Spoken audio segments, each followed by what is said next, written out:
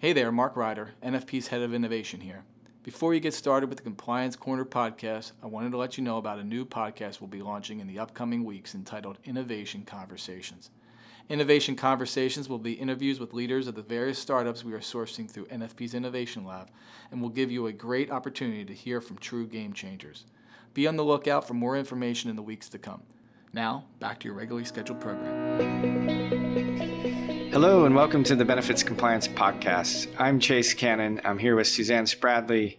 We are colleagues in the NFP Benefits Compliance legal team, and we're here to break down many of the legal issues and other issues we're seeing in the benefits compliance world, hopefully to make this relatable and helpful for employers especially. Today, we're going to hit on a topic that we hit on previously, but it's going to be coming up so much in the elections, and we're hearing about it at the state level. That is single-payer healthcare. Again, we're focusing on this just because it's a hot issue. But Suzanne, talk about it up front. Well, that's true. We're seeing, at least in the national primaries, we've seen the Democratic primaries across the country, of Medicare for All candidates are really winning.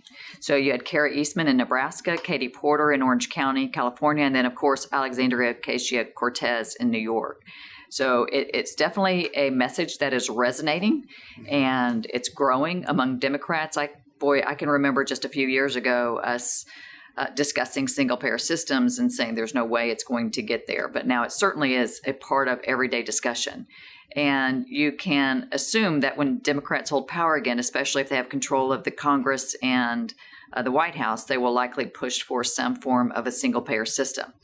Now, what will be interesting at that time is what direction the party will take. They will have to decide whether they want to start anew with a whole new entire healthcare system by implementing something similar to Canada, which would really be more like universal coverage, or something less disruptive that leaves those portions of the marketplace intact, for example, the employer-sponsored market, and just expand the public option. Right. Okay. So let's talk about that. When people say Medicare for all, what does that actually mean? Well, this is a great question, and it's really could be answered differently depending on who you ask. But it was traditionally meant single-payer health system, or a national government-run program that covered every American, and it completely replaced the private coverage market. So think of government-run health programs in Canada or some of the other European countries.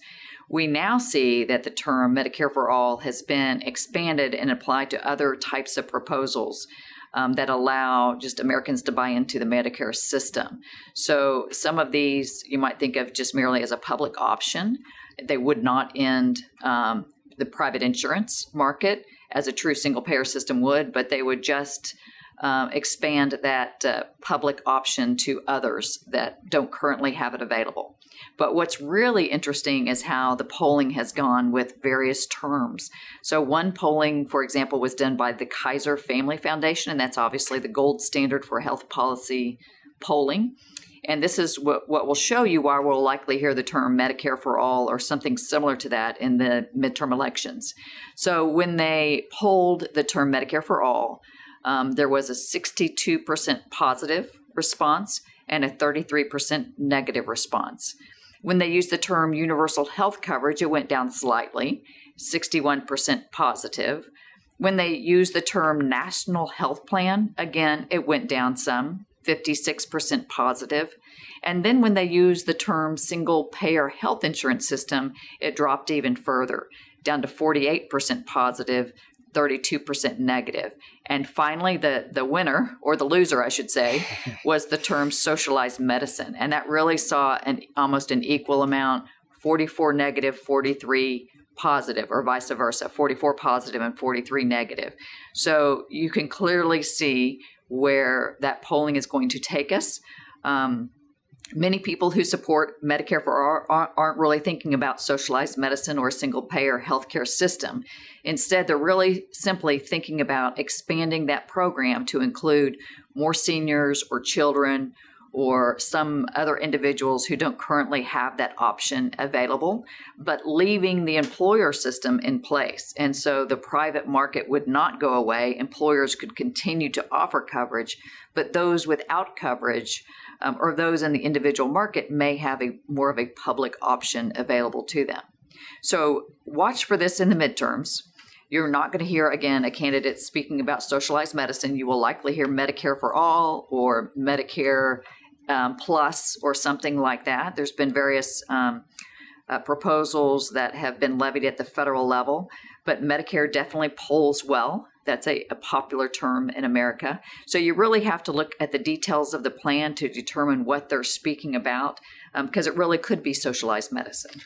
Right. And that's so interesting. It really has two components to it that you've sort of explained there. The first is kind of an educational component of trying to explain to Americans, employers, anybody across the country, what are you talking about when you're saying Medicare for all?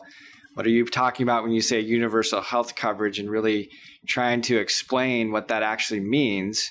That's the educational part. And then there's this marketing component of, hey, what's going to actually resonate when you say the words with voters? And I think you'll probably hear a lot of that in the elections, that framing of the issue, that marketing component of what's gonna ring true to a voter.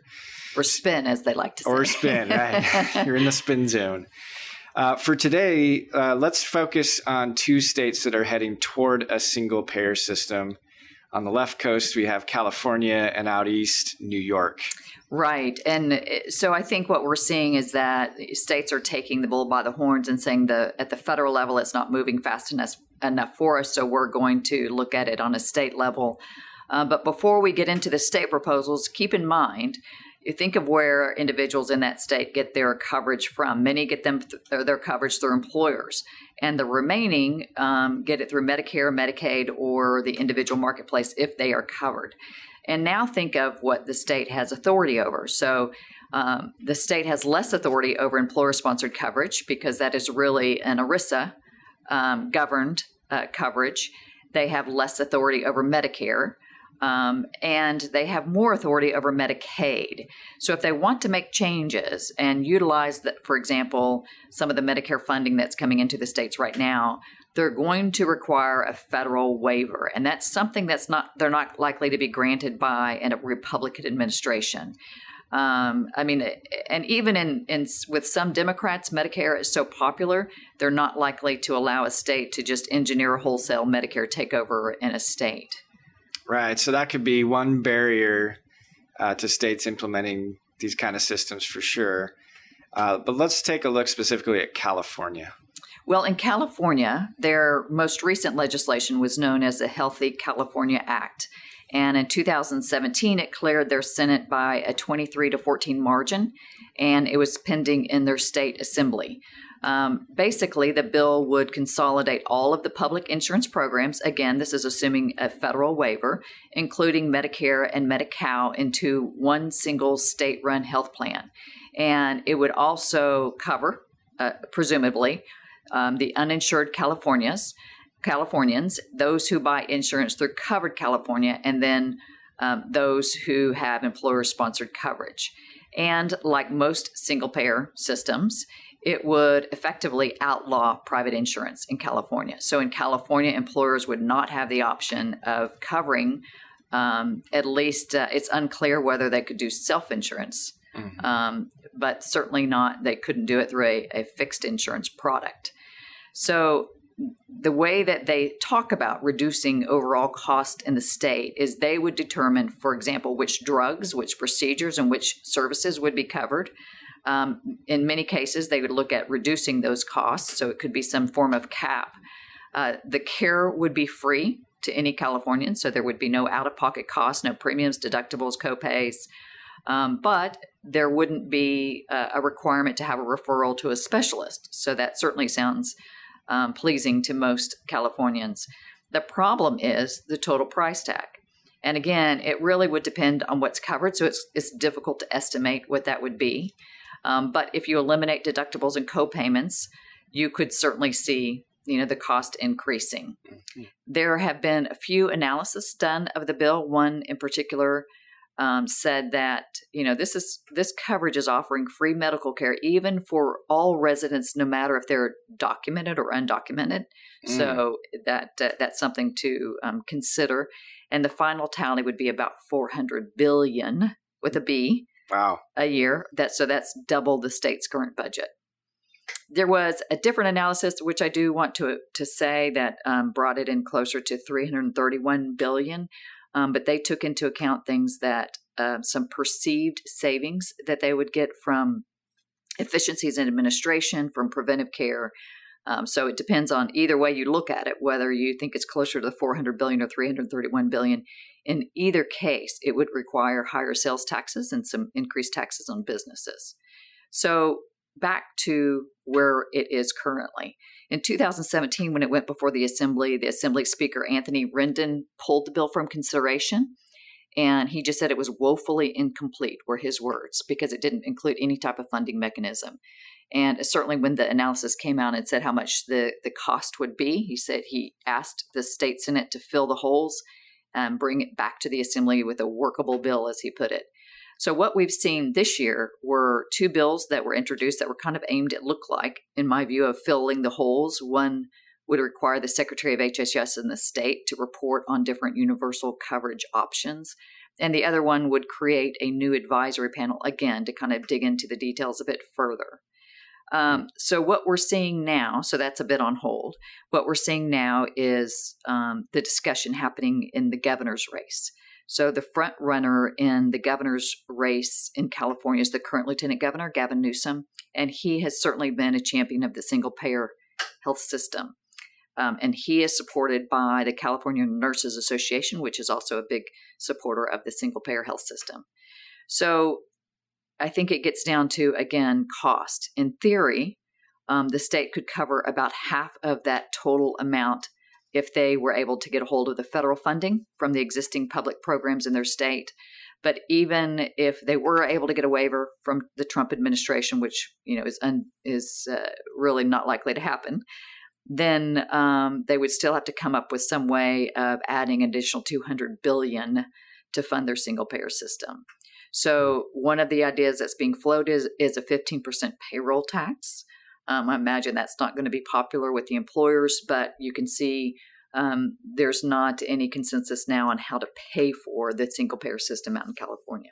Right. So that's been generally the biggest barrier that you just outlined there. Who's going to pay for this? It's a massive increase in cost.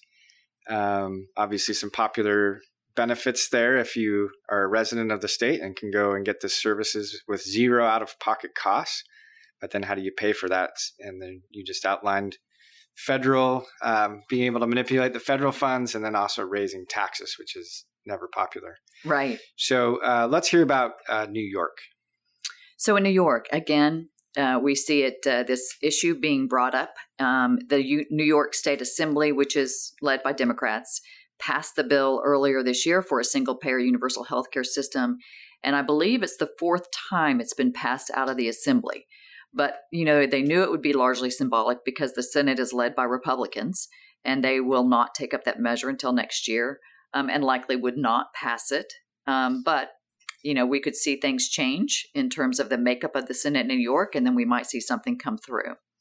But the bill was called the New York Health Act, and it would offer comprehensive benefits, except for long-term care benefits, to really anyone regardless of age, income, wealth, or employment. And if you think of they would have no deductibles, no co-payments, no out-of-pocket costs, similar to what we were talking about in California. However, taxes would be increased. So their tax payments would replace their out-of-pocket cost. It would be funded. They had a little bit more information on their funding. It would be funded by a new trust fund. And that fund, again, they're presuming a waiver from the federal government, would be funded from the federal government current payments that go into the state, along with some state and local funding, as well as two new state taxes. So one would be a payroll tax that had to be paid jointly by employers and employees, roughly 80% by employers, 20% by employees. We don't really, as far as I can tell, have clear direction on what type and the amount of that tax and how it would be paid. And then there was a second tax that would be on income that was not currently subject to payroll taxes like interest, dividends, and capital gains. And so employers, it appears, would still be allowed to offer employer-sponsored coverage. However, it doesn't look like, it appears, or it's not clear, that they would have any type of credit towards the payroll tax if they did offer that coverage. That's something we're trying to get clarification on now. But the single-payer health plan would certainly expand coverage for the New York residents. According to an analysis that was done by the RAND Corporation and the New York State Health Foundation, they estimated that the new taxes would need to be about $139 billion in 2022 and $210 billion in 2031 to fully finance the system. So that's, a fair amount less than California, but a big impact nonetheless. Right. So if we look at the status quo, the state is expected to collect about $89 billion in taxes from all sources in 2022. That's if nothing changed. So the new tax would be about 156% increase in tax revenue that would have to be garnered from both individuals and employers. The biggest hit would really be on high wage earners in that state. So the RAND Corporation said that if you're a New York resident and you're in the 90th to 95th percentile of household compensation, your cost would increase by $1,700 per person in your household by 2022. Now that sounds significant, but wait until you hear for the next. The top 5%, and I'm sure many of us say, well, the top 5%, that's obviously they're making a lot of money. And they're making about $1.2 million by 2022. They would pay about $50,200 more per person in their household. So Wow. That's exorbitant. When you take into account that New York that has the top personal income tax rate among America, and it would go from 9% up to about 29%, and you add to that the city's tax rate of 4% plus federal income tax, the highest wage earners would be paying about 70%. Wow. So that's surreal. That's a big number, but it makes sense when you think about the types of income taxes that citizens of other countries where these systems are in place are paying, right? They talk about how great the healthcare system is, and it probably is, but they are paying a big portion of their income to the government to make sure that those services are able to be funded and paid. And so that's what we're talking about here. But 70%, that's a very high number. So you've hit on some of the challenges here. What are some of the other barriers? Let's say a state wants to move forward with a single payer system. What other barriers are out there? Well, they can certainly expect opposition from stakeholders. The most likely you could think of would be insurers. Obviously, if the private system is going to be replaced, then insurers are going to oppose such a system, although some insurers may be utilized for administration of a government-run system. You also are going to see pushback by a lot of providers.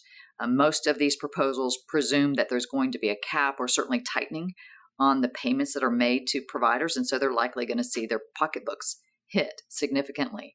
And then lastly, employers, especially those that have employees in multiple states. If you start having all these varying systems run in a number of states, it's going to be an administrative nightmare for employers.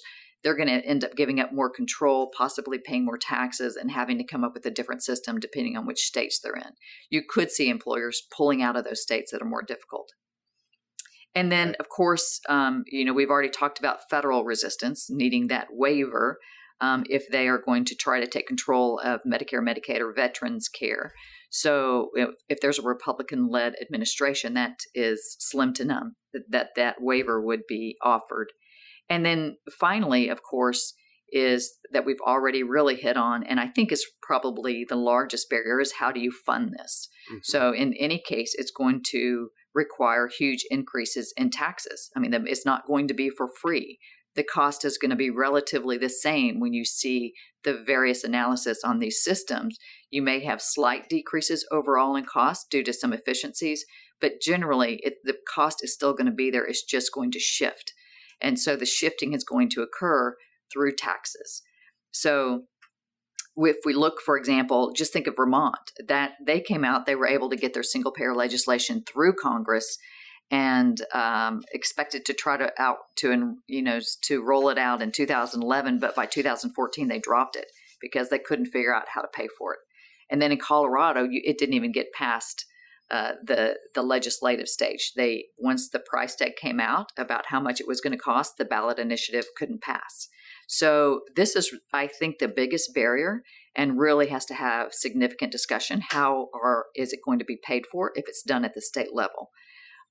When we see these midterm discussions happening at the federal level, as we will likely see, I think, in my view, a proposal that maintains the current employer-sponsored system and only makes some expansion in the individual market would likely have the greatest chance of passing if you're thinking of any kind of Medicare for all system. So I don't think a total universal coverage that would eliminate the private system would take employer-sponsored coverage completely out of the picture. I don't think that's somewhere down the road, if at all. But I could envision, certainly in the individual market, there being a public option available. Right. Well, thank you. Thank you for breaking down all these different terms and issues. And I think it's something we'll definitely keep an eye on during the election season here, that we're now in October, heading into November. We're going to hear a lot about this. So this has been very helpful. Thank you, Suzanne. Certainly. Yeah. Remember to look for the details when you hear that term, Medicare for all. That's right. All right. And for the podcast, I think that's a wrap. That's a wrap. Thanks for joining us.